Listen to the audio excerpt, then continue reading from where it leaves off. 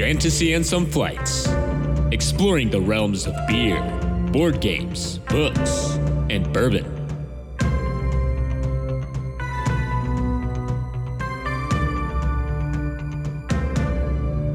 Welcome to another episode of Fireside and Some Flights. I'm Nelson. I'm Dalton. I was so I'm still thrown off when you say Fireside and Some Flights. I love it. I love the name, but I'm still he didn't do it right. Yeah, right. I was saying it. I was like, this doesn't feel right. I think I need to change this. Yeah, you have to mentally. And then I hesitated, and then I looked at you, and I was like, wait, something's wrong. Yeah. Okay, but I think we're good. Yeah, this is a Fireside episode. This is a Fireside episode, which if you didn't listen to the first one, shame. But and why are you listening out of order? Yeah, there's nothing wrong with it inherently, but it is confusing. The other episodes, mainly the book episodes, it could make a difference if you listen out of order. True. That's true. But Fireside, we're just talking about random stuff, so it really doesn't. That's true. Still, what kind of monster are you? Obviously, I'm joking. You're not a monster. But yeah, so Fireside episodes, we're kind of what we're doing is we're just kind of talking about things that we love. So we don't really have a set topic. We'll just kind of talk through what we've been doing, maybe what we've been playing, what we've been reading, and then answer some icebreakers. Yeah. So, but as always, we are drinking because we did not take some flights out of the title of the episode. That's right. Very intentional. Very intentional. That's a really good point. That's the only part of the title that didn't change. But yeah, so Dalton, what are you drinking tonight? Tonight I'm drinking Taxman Brewing Company's Bourbon Barrel Qualified, and so this was one that you had picked up in a pick six for me, and probably the one I was most excited to try. Yeah, I mean anything with bourbon and beer in the title is probably up your alley. Right, exactly. You're gonna be drinking some beer, yeah. Exactly. So this is a Belgian style quad, and it's aged in bourbon barrels, and so quads are always super malty. They're like thick and warm. This one's 10% alcoholic. So, yeah. Exactly. Spot on. And it has that little bit of bourbon flavor coming in at the end. So it is a really tasty beer. I'm really enjoying this one. Oh, good. I'm glad. I'll see next time I go to the store. I'll see if they have any more. Maybe I'll pick up another one so I can try one. Yeah. But you are right that it's right up my alley. So what about you? Oh, good. So I'm drinking the classic, the fantastic Elijah Craig. Yeah. So Elijah Craig small batch is, I think, probably one of the first bourbons I ever had, outside of just shit bourbon that someone poured in a drink or something. But Elijah Craig it's a straight bourbon, which means that it's been aged in the charred oak barrel for at least 2 years. Hey. See, that's I was paying attention. You were. And it doesn't actually say how long it's been aged on this bottle, so probably just 2 years. So if it doesn't say it on there, it has to be at least 4. If it's between 2 and 4, it has to. So I think Elijah Craig is right at 4 or something. I think they hit the 4. So I was not paying attention apparently. So I apologize. No, you're fine. Because you're right. I think we actually had Elijah Craig on the whiskey episode, if I remember right. I think we had Elijah Craig and Booker's as the 2 bourbons. Yeah, I love Elijah Craig. I didn't realize that this is 47%. It's a 94 proof. Mm-hmm. I didn't realize it was that high yeah. in alcohol content, but I really can't taste it. It's just so smooth. So I don't know what that is, because a lot of the other ones that are kind of up this high in the proof, I need to water down or something. Right. Yeah, I think we had the Rabbit Hole really rye the other on one of on a recent episode, and it's in that proof range, and you can kind of taste it. Yeah, and that's a $45 bottle, and Elijah Craig's $30. So some sort of witchcraft and wizardry is going on. And I think I said before that I don't think I have a 4 Cheers. I lied. Elijah Craig is a 4 Cheers. This is one of these that I will have in my house at all times. Yeah. Just because it's at any point during the night when I'm not, maybe not my first drink, but it'll probably hit the glass at some point in the night. So for sure. I do love me some Elijah Craig. You're right. It's basically our official beer or official whiskey of the Fantasy and Fights podcast. Pretty much, yeah. So Dalton, what have you been playing recently? So good question, Nelson. So if you listen to the most recent episode, the trivia episode with Mike, that first of all was a ton of fun to record. Probably my first. Yeah, I think it was probably about to say exactly what probably my favorite to record so far. Probably. But as a part of that, we all like kind of took some PTO and we like made a weekend out of it. And so right at the top of my like things I wanted to discuss tonight, Mike, bless his heart, is a very cutthroat like board game player, like compared to us anyway. Yeah. Like, Yeah. and we actually play a lot of cutthroat board games, right? Like we play a lot of, maybe not as much as we would want to, but we do play like Through the Ages, which is very cutthroat. We play Food Chain Magnate. We also tried 18 Which Chesapeake. we learned is horribly cutthroat. Right, like we always talk about how cutthroat it is, but we're all actually like kind of like big softies when it comes to like Oh, my sweet summer child. exactly. You had no like, idea. Right. And so just having a player who like came into the game like, I'm just gonna mess these dudes game like day up. Like that's my goal today, is just to like mess with people. And I found it like so enjoyable and like so refreshing to just be like, okay, like someone is actively attacking my engine, you know, and like in these like cutthroat It's games. different. It's very Yeah. different. I think especially again in like a game that is like built to kind of reward that, like 18 Chesapeake, which we tried for the first time, or Food Chain Magnate. And I think we talk a lot about Food Chain Magnate, but if you haven't listened to one recently where we described actually like what it is, you're basically running a fast food chain restaurant in the 50s or 60s kind of era. That kind of aesthetic. You have to pay like for marketing, and so you'll market like burgers or pizza or lemonade or whatever to different areas of the board where there are these little houses, these little neighborhoods, and they get kind of a supply built up on top of them from your marketing. But then you have to come in and actually sell to them with your own produced demand. And so the thing that Mike did that none of us had ever done before is he went in and bought employees that allowed him to like slash his prices, because the significantly because the buyers will always buy from whoever is selling the cheapest because they're like reasonable. I don't know. Yeah, they're normal. Yeah, they're normal consumers. And so all of a sudden, like we are all kind of used to like, okay, I'm going to be the burger guy and he's going to be the pizza guy, and we're all just going to make these massive engines and try and see how much money we get. All of a sudden, there was somebody coming in selling everything at like very, very low prices, and all of us started just bottoming out on income. It's like, I can't pay my people. Like, I don't like, what am I going to do to get out from under this?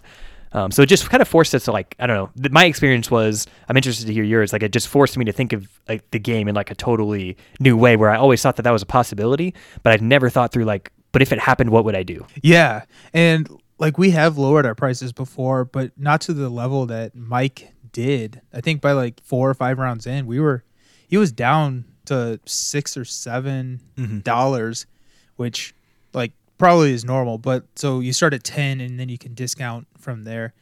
But the problem is that the game length is completely based on how much money is in the bank. Mm-hmm. And so when you're selling for half the price of normal, you're just not pulling money out of the bank as much, so it extends the game.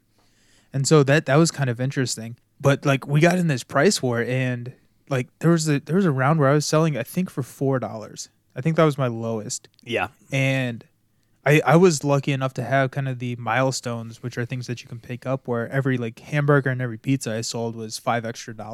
And so that it was nice to have that because that was supplementing my income. But there were a couple of rounds where I like counted it out. I was like, I lost money this round. Like I sold more than anybody, but I sold at such a small price, and I have so many salaried employees that like I think I added money into the bank this game. Like, yeah. And so I made the game longer this turn. yeah, and it was just really interesting to see. It's also like really cool. Like I feel like that is probably a strategy, but it's not something that I had ever really kind of thought of. Mm-hmm. Which like I had thought of like lowering prices, but going like complete rock bottom. Mm-hmm. It's just something. It was just fun to be able to react to that. Yeah, it sort of created like a war of attrition, you know, where like because there was a time where you were selling everything, and like I remember that turn where you at the end of the turn you're like, I lost money this turn, and I was like looking at me and Mike, and it was like not compared to what we lost this turn, you know, and we had significantly less money in our banks, and so it was creating a situation where it was like, we're gonna have to start firing people, right? Like you are, yes, you're losing money, but you're also running your competition out of business. You know, and so it was like a very actually like accurate representation of what can happen to businesses where, and even though you were running out of money, you were still able to like take a turn to like make hires to like continue to build your engine, where we were having to divert our resources to just survive, you know? So that war of attrition kind of like adds up where all of a sudden like 2 turns after that, you have like these really massive turns and now you're kind of ahead of the curve and you are making money, where we're still kind of like trying to claw back and just make a slight profit, just make some shareholder happy somewhere. just something somewhere. Right. And I thought that was interesting because the 3 of us were kind of playing that game. And then my wife, she was able to grab Guru, which allows you to train workers really quickly. Mm-hmm. And she bought just a bunch of waitresses, which just give you a subtle income each round. Mm-hmm. And so she was able to run that. And then she picked up the CFO, which adds 50% of your money that you collect that round to your bank. So you get 50% increase. And so like she wasn't selling a lot, but she was like making more money than us because of all of her waitresses. Yeah. She just had a stack of waitresses, and she's like, my waitresses are making me, I think it was like $30 or $35 each round. Yeah. And it was just like, oh, okay. And then like she was able to start selling because she was marketing just a bunch, and she was just picking up anything that was left over. Yeah. And so it was just, and that was the interesting, like we had like because at that point everybody had sold out already, so it was no longer a bid of who has the lowest price, right? Because there was demand and she was the only one that could supply. So the rest of us were selling at like $4 or $5 and she sold at full price. So even though she sold less, she did sell at full price. Yeah, it was just a super fascinating game all around. I did really enjoy it at 4 players. For sure. It was long. I think that it was long. And I think that had a couple of things. Like we're still fairly new to the game. Mike, it was his first time playing. And also we weren't really taking money out of the bank. Yeah. Because our prices were so low. Yeah. Yeah. Like you said, there were turns that elongated the game by adding money to the bank. I think that I would like to try it at 4. I think 3 is also a good player count, but it really added to just like a bunch of different strategies and just kind of how they work together. I just thought I really enjoyed that play of Food Chain Magnate. For sure. For sure. Were you happy with your first play of 18 Chesapeake? Oh, yeah. I was floored by how much I like that game. Yeah. So it's been on your list Chesapeake for over a year. I think like since we started the podcast, you've been talking about playing 18 Chesapeake. Yeah, absolutely. You've probably heard me talk about it before, but so 18 Chesapeake is a game in a series of game, or like a theme of game called 18XX games. And these games are literally kind of about owning and manipulating companies that are building rail tracks across a certain area of the map. And so 18 Chesapeake kind of looks at, I think it's like the Midwest/Northeast area of the United States. And there are 8 companies that all kind of operate on this map. And like, you don't necessarily sit down and say, I'm just going to say Reading Rainbow just because I know it's going to make Mike mad. But you don't sit down and you don't say that I'm playing this railroad company. What you do is you buy into the company, you invest into the company. And if you are the one that has invested the most, then you get to operate that company. And so there were a lot of times during that game where companies would change hands because you can sell your investments in the company. And if you're no longer the majority holder, then that company literally gets transferred. You pick up their player card and move it to another player who now has the majority. And so there were a lot of really intricate plays there. Yeah. Where I know you tossed me a company at one point. I know Mike tried to change some companies. And so just kind of seeing how that affect future plays, I just, and you get to manipulate the stock market. It's just fantastic. Yeah, we had more like dumping a company on someone. Like, I don't think we had any intentional company takeovers, right? I don't think anybody, and maybe part of that was probably like play style. Like, I think a couple of us like bought into a company and bought like 5 or 6 shares of it, which 6 is the most that you can buy. There are 10 in the game.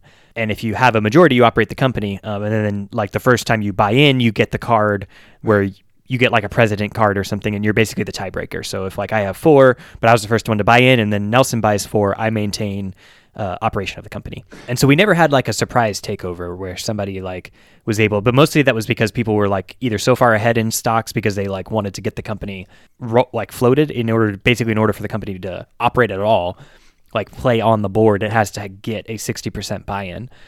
So most of the time players were making that happen. They were just like buying like 4 stocks into a company and then looking at the other players on the board and hoping that they contributed to like float the company. But you're totally right. Like the operator of the company inherits sort of responsibilities for the debt, if there is any, or if there's any coming up. And so that became a major mechanic for us in our playthrough of kind of dumping a company when it looked like a big debt was going to come up and the company wasn't going to be able to pay for it. And so I would be interested to see if in other plays, if that's kind of the majority of where we stay, is it like in that strategy, or if there becomes a strategy of like kind of having the bare minimum to have operational control, like maybe just only 3 stocks, or 3 shares, and does somebody kind of initiate like a takeover to actually like take it from you? I've been thinking about it where maybe you buy in at 3 or 4 and you don't secure the lead because if you have 50% of the company or 5 shares, then you have secured the lead. No one can actually take it from you. Right. Assuming you bought into it at first. So I think that it would be kind of interesting to go like 3 or 4 and like have the company float because someone else has invested into it. Mm-hmm. And then if someone takes it over at that point, they bought more shares than you did, then that's okay for you, because when money is paid out each round, it gets paid out proportional to how much you've invested into the company. Mm-hmm. And so if you're sitting there at 3 or 4 shares to 30 or 40% of the company and someone buys you out, you know that they invested a lot to take over that company, so it's probably going to be in good hands, and then you're getting paid out 30 to 40% of their profits each turn. Mm-hmm. So a lot of the plays that we did is people would float companies. They would buy 50 or 60% of the company, and then we would take a look and see, oh, they are operating this company efficiently. I'm going to buy into it at that point. Mm-hmm. Later in the game, then those stocks would be very well contested amongst all the players. And so I thought it'd be kind of interesting to kind of reverse that. Mm-hmm. And say like, hey, this is very vulnerable. I'm starting to build up this company. It looks pretty good. It's a really good investment opportunity for you. And if you buy me out, I'm actually not that upset because I'm still heavily invested in it. And since you bought it out from under me, I know that you're not going to like run it into the ground. Yeah. Yeah, for sure. So, and there aren't that many mechanics to like actually run a company into the ground. Like there aren't that many mechanics to like set up a company to do something that's bad for it, I guess, if that makes sense. And the game kind of self-balances because you have the option to sell shares. So if you don't like if I didn't like how you were running a company, which would never happen, of course, but like if I didn't I'm a like how you genius were running CEO, a company, that would never happen. But yeah, exactly. Except for that one time you dumped the green trains on me. Yeah. Which worked out. Right. We decided that me dumping a company on you won me the game. But yeah. Which was kind of cool. It felt kind of interesting because it felt so tight that we could point to one move that decidedly won you the game. Yeah. Which I thought was just kind of cool. Yeah. But that is a game that it took about 6 hours, mm-hmm. which 18xx games do have kind of the reputation of taking 6 to 10 to 12 hours depending on the game. Chesapeake is supposed to be a shorter one, so people say that you can complete it in probably about 3 to 4 hours. Mm-hmm. I think a lot of that was just not knowing the rules, needing to figure all of that out. And then also afterwards, we found a companion app that would help you count up all your links or like how much money you can get from running trains, which that probably right there, that companion app would probably cut off an hour or 2 of the game. Oh, absolutely. Yeah. There was a big, so much time counting. Yeah. A criticism of the game. There's a big time sink in, there's all these routes available. If I visit all these different cities, I get so much money from like these different cities. So what's the most profitable route for me to run based on the distance that my train can go and like the areas that I have access to? And because there's so many options there, that took a long time to figure out on everybody's turn. And so there would be like all of us were crowded around the table like, I don't know, it's either like $350 or $360. Just like take the 360. Yeah. Like, I don't know, Yeah. Even if I didn't find that app, or Mike found the app, even if Mike didn't find the app, so next time we play, we have it, I would definitely just write it down because like there were multiple times where we just count the same thing round after round. Yeah. Where it's like, oh, okay, like we ran 350 and the next round, nothing on the board really changed with that rail or that company's rail lines. So it's like, what are we looking at now? And we just count it again where it's like, okay, nothing changed. It's still 350. Like, let's just go. So. Yeah. But definitely, like, from the weekend, top game I want to, like, play again. Oh, yeah. And we did find the online implementation. So we're going to have to do that because Mike went back to Iowa. So it's going to be hard to get an in-person game here soon with him again. So we'll definitely do that. Speaking of online games, I guess by the time you hear this, we will have already had our monthly game night. Yeah. We have not yet had that, but I'm excited for that. What do you know kind of what's going on with that? Yeah. What do we get to play? Yeah, so it's the second Saturday of every month. And so month of February, it's coming up this coming weekend, which will be last weekend if you're listening to the episode the day it comes out. It's looking good. We're depending on how, if we get a couple more responses, we will end up with either 2 or 3 tables. It looks like Spirit Island will definitely be played. Spirit Island is like very much wanting as it to should be. Yeah, right. It is very much wanting to be played. A couple more that are like on the docket, or at least like kind of in second place. We're looking at Brass Birmingham, which would be really fun. Another economy game I would kind love of to cutthroat. play Brass. Yeah. Yes. Yeah, Brass is one that I think I would like to play now that I've like played games with a really cutthroat person and enjoyed it. I would like to try Brass with someone who's like kind of mean at the table. I think that could be really that would be really interesting. Fun. Through the Ages is like making a run at it. That could definitely hit the table. And that's then, another thing that we finished up this weekend. We played Through the Ages on the app. That was a lot of fun. Yeah, you have to play it on the app. Yeah. Oh yeah. No, it's not worth not playing on the app. Right. Yeah, the app makes it a lot faster. And then Wingspan. Wingspan's making a run at it, which we haven't like talked about Wingspan in, I don't even know, like 6 months maybe. It was this huge fad. We were playing it all the time, and then we like kind of got out of it. But it would be fun to go back to Wingspan. It would be. I don't even think I ever talked about it on the podcast, but the new Oceania expansion for Wingspan is out, which is kind of like the Australian area of the world birds, and that expansion I think is even better than the European expansion. So if you had to pick one, I would definitely go with Oceania. It kind of balances out the egg strategy. So there's a certain strategy where if you just lay a ton of eggs, it seemed really powerful. So it balances that out a little bit.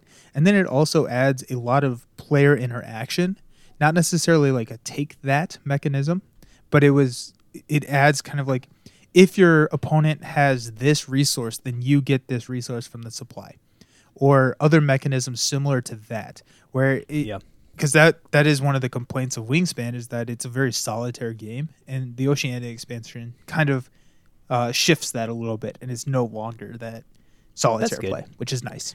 Yeah, I could see. I think the game definitely needed some of that, so I could see that being a really valuable expansion. What about what have you been reading? Have you been? Oh yeah, I know Attack on Titan. Attack on Titan, you guys were concerned, or you guys were sad that it's taken a little hiatus. I still haven't watched any of the 4th season, but yeah. Oh, it did come back. We were just wrong about. It was like either a day late, or we were just wrong about the day, because I always watch it on Monday, right? So I don't know if it comes out on Saturday or Sunday. So they did continue releasing, which is good. We thought that they were going to take a break between like the two kind of like story arcs, but they did not. So they're still releasing. And then my girlfriend and I also like started it from the beginning, which has been really enjoyable just to watch how thoroughly consistent that series is. Because there are so many like reveals in the 2nd, 3rd, 4th seasons that you can go back and watch the first season, and it's entirely consistent, where characters act exactly how you would expect them to act, knowing now what you know. That's so cool. Yeah. I don't know how they did that, like, because it was just it was a manga that they made into a TV show, right? So I don't know. They must have just copied it exactly, or maybe they had a conversation with the author. I don't know how they did it, but they did a really great job of that. I'm really excited to watch season 4, because season 3 was fantastic. Like so I think season 4 will be the last season of Attack on Titan. Yeah. Which is also like, it's sad, but it's also kind of nice. Like I like there to be an end in sight for a lot of these shows. Like you have watched a lot of the One Piece or the Naruto, which have 700 plus episodes. Yeah. And that's just a huge commitment. Right. Whereas like Full Metal Alchemist, Death Note, and now like Attack on Titan, they have like shortened as in like 70 to 80 episodes, but like shortened release arcs. And so I'm excited to see how this ends up, because they got a lot of explaining to do. Right. I have heard that they have, or I have read rather, that they have started releasing the dubbed episodes, but they're not on Hulu. So I'm not entirely sure where to find them. I think you can find them on like Funimation's website, who are like, they're one of the big like producing studios. So it'll have ads and everything, but if you had like access to just like Funimation.com, I'm pretty sure you could find it there. Well, I know what I'm doing this weekend. Right. I think it's just like to me. Yeah. I think it's just a couple that they've released so far, but you can start finding it. So it's very really cool. good. I've also started Mistborn: A Secret History. Oh, okay. Right. Yeah, we were talking about this weekend. Yeah. So this is a book I have to be very careful talking about. You can read. It's basically actually like a novella or something. Like the audiobook is on the scale of like 5.5 hours. It's like very short. Oh, perfect. Yeah.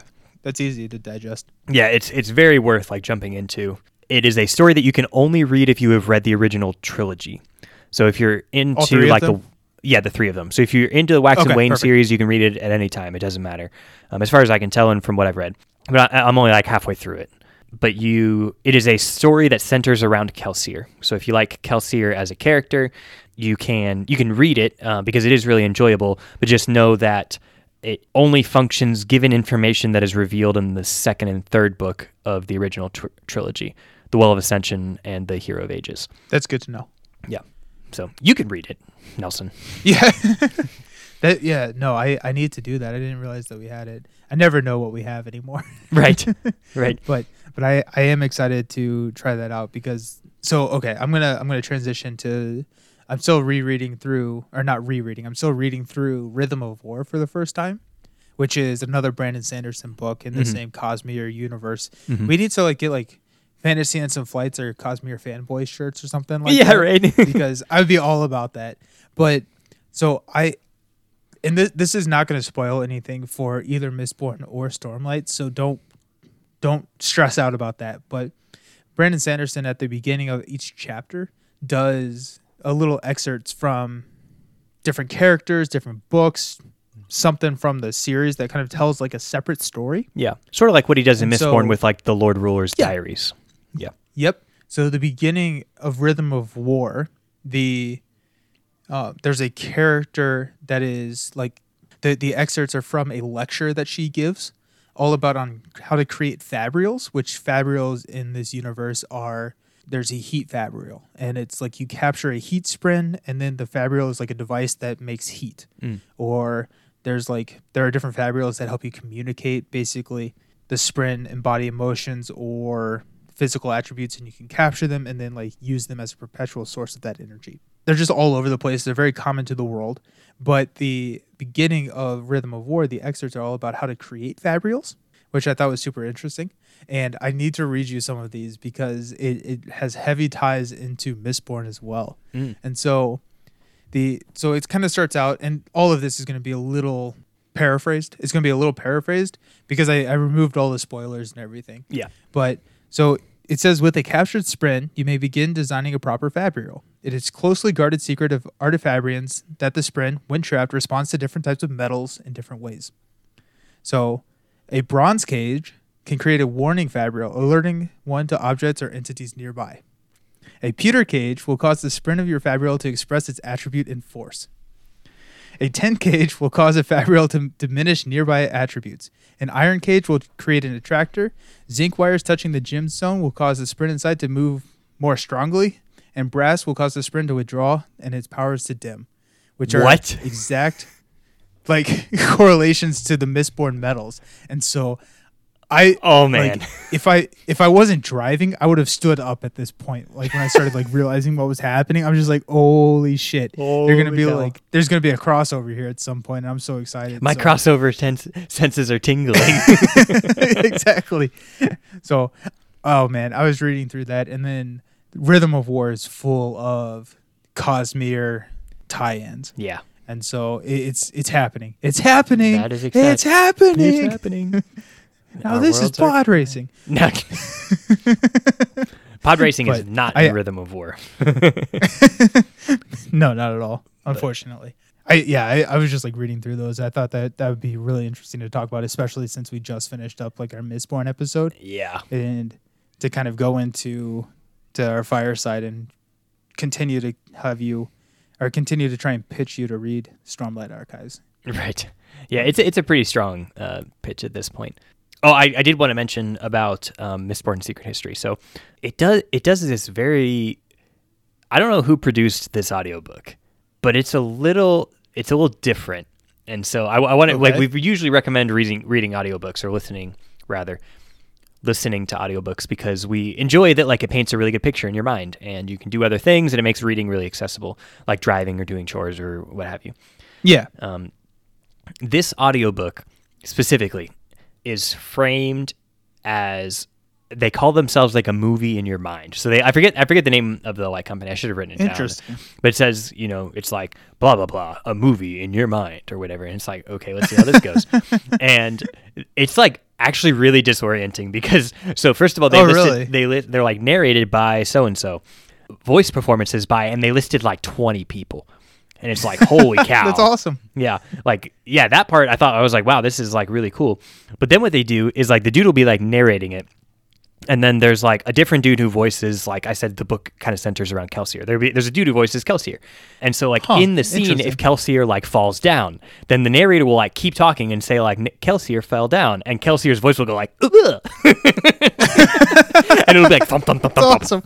like just random noise in the background. And there's like swelling music in like every scene, like going up and down. Like there's always music playing in the background. And then like Kelsier, it'll be like Kelsier heard like this person speak, but he couldn't understand what they said. And then it'll be like some other voice actor, and like they'll be like just like in the background of the track. And then there's like explosions and like someone gets stabbed, and it's like. And like because there's so many voice actors, like they're not the best, Yeah. Because they had to get like 20 people, so they're like kind of scraping the bottom of the barrel, I think. I hope none of them ever listen to this episode. I'm excited for this. I know. Right? Yeah. So it gets like I'm so excited.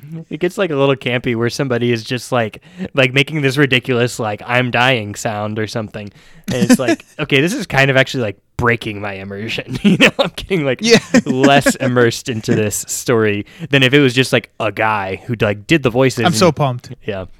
You kind of understood, like, I don't know. I expect only so much from one guy, but now it's like a full production, and it just sounds like a really campy full production. So that's awesome. It's only 5.5 hours again, so like maybe that's something you enjoy. Go get the audiobook. But again, it's also only 5.5 hours, so it's probably just like pamphlet size. It's probably not that hard to read. Yeah.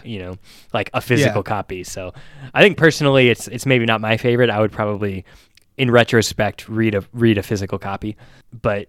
Listening to at least like 20 minutes of it is very entertaining. That's awesome. Yeah. I am 100% all in. You're on board. Then you will so on board. You will like Mistborn Secret History, the audiobook. Perfect. So we've been talking for a while. Let's do one icebreaker. Let's knock out an icebreaker. Yeah, why not?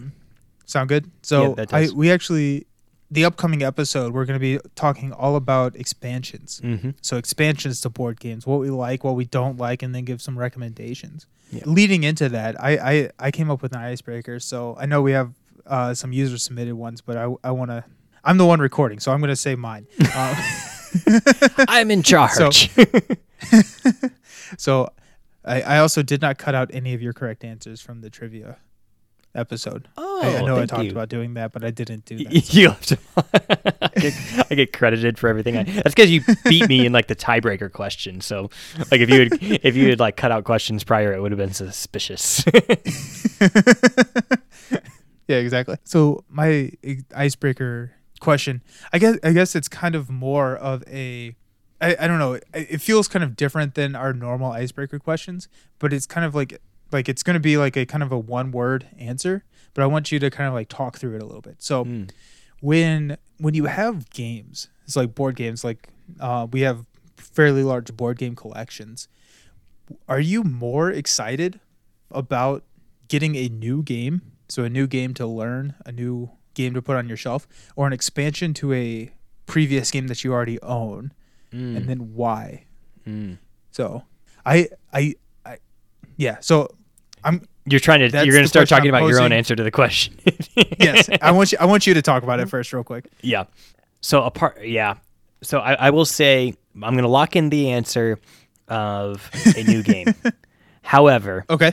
It's because it's a skewed it's like a skewed spectrum, right? Where for like games that I like, it's like nice. I'm like, oh man, I'm gonna like try something like new. But like for my favorite games, Like, I am so excited. Like, when Twilight Imperium puts out a new expansion, I am so excited to try it. Yeah, that's really fair. And see, like, what it, like, that is some of my top excitement, is it just in terms of like just absolute value, right? Like, top excitement levels are expansions to my favorite games. But I also buy expansions for just like other games that I own that I'm like, I think this game could be better, and I think that this expansion fixes something, so like I'll go ahead and buy it. But I'm not like typically all that like excited for it. Whereas like normally when I get a new game, I'm like, oh, this is exciting, like a new game. I just got Trekking the World. I just got Quacks of Quedlinburg. I just got Deception, which I've already played, but like I really want to try it with my family, and so there's like all these, like every time I make a purchase, there's a reason for it. And so that like reason for it like generates kind of an average level of excitement, if that makes sense. And that is consistently higher than the average level of excitement for an expansion. Although the average the excitement level for an expansion can get higher by the end of it. Okay. I see that. So it's kind of like the expansions are the extremes, whereas the new board games are the consistent excitements. Right. Yeah. The consistent high versus, the extremes of high. Yeah. No, okay. I can see that. I definitely, when I first started collecting, I would buy any and every single expansion that came out, and if I had a choice, I would definitely rather get an expansion to a game that I already know and love. Mm-hmm.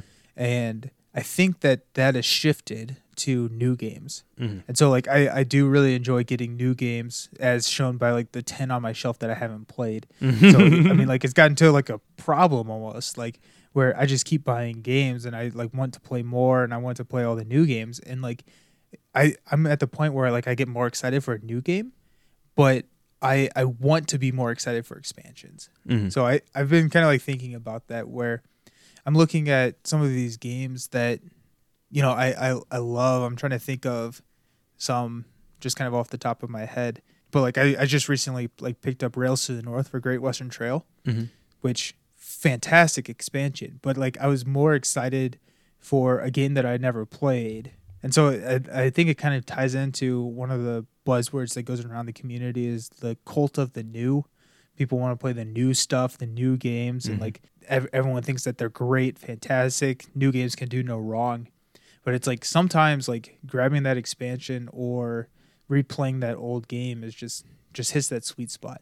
Mm-hmm. So it is cool how like an expansion can either bring like new life to a game that you already loved that maybe you haven't been playing as much of, kind of like rekindled your interest or excitement in it. Like that's always really cool. Yeah, it really can do that. And like we'll get into it a little bit more next week, but like the different types of expansions I think kind of play into it. Like is it just more content? Is it changing up the gameplay? Is it there are expansions out there that make a game fully cooperative rather when it used to be competitive? And just so things like that I think all kind of play into it, but I love both of them, but right now I'm kind of I want new games where I know my wife definitely wants expansions, or if I'm going to buy something, make it an expansion to a game that we already have. Yeah, especially if you know going forward that like you're going to be playing more of this game anyway. Maybe it's a game that's just like a go-to for you. Then it's kind of like a safe buy, right? Like you're just upping an experience that you down the road know you're going to have multiple like experiences with. And you're just kind of like enhancing that or something like that. So, but yeah, so that is just something that I've been thinking about with the expansion episode coming up. Mm-hmm. We kind of want to know your thoughts, so we'll throw this in the Discord on Instagram to try and poll. Like, do you rather have new games or expansion games, and kind of why? Let us know. So, you can find us on any of the social medias. The main ones that we will check and probably get back to you the soonest would be like Instagram and Discord. Mm-hmm. If you reach out to us on Twitter, we check that about once a week. No, I'm just kidding. but really, like if you want to talk to us, your best shots are Instagram or Twitter. So I'm sorry, Instagram or Discord, not Twitter. But be thinking about expansions. Be thinking about your favorite ones per genre, or your ones for specific games, because that's what we'll be hitting on next week. So with a special guest, actually. So I'll leave that little kernel for teasing you that too. I like it. Yeah, leave that little kernel for you to think on. I wonder who it could be. I wonder. I guess we'll have to wait a week to find out. Right. So, as always, it's great. I'm really enjoying these fireside episodes. So yeah, me too. Looking forward to more of them in the future. But for now, think we'll call this one a wrap. Yep. Cheers, buddy. Cheers.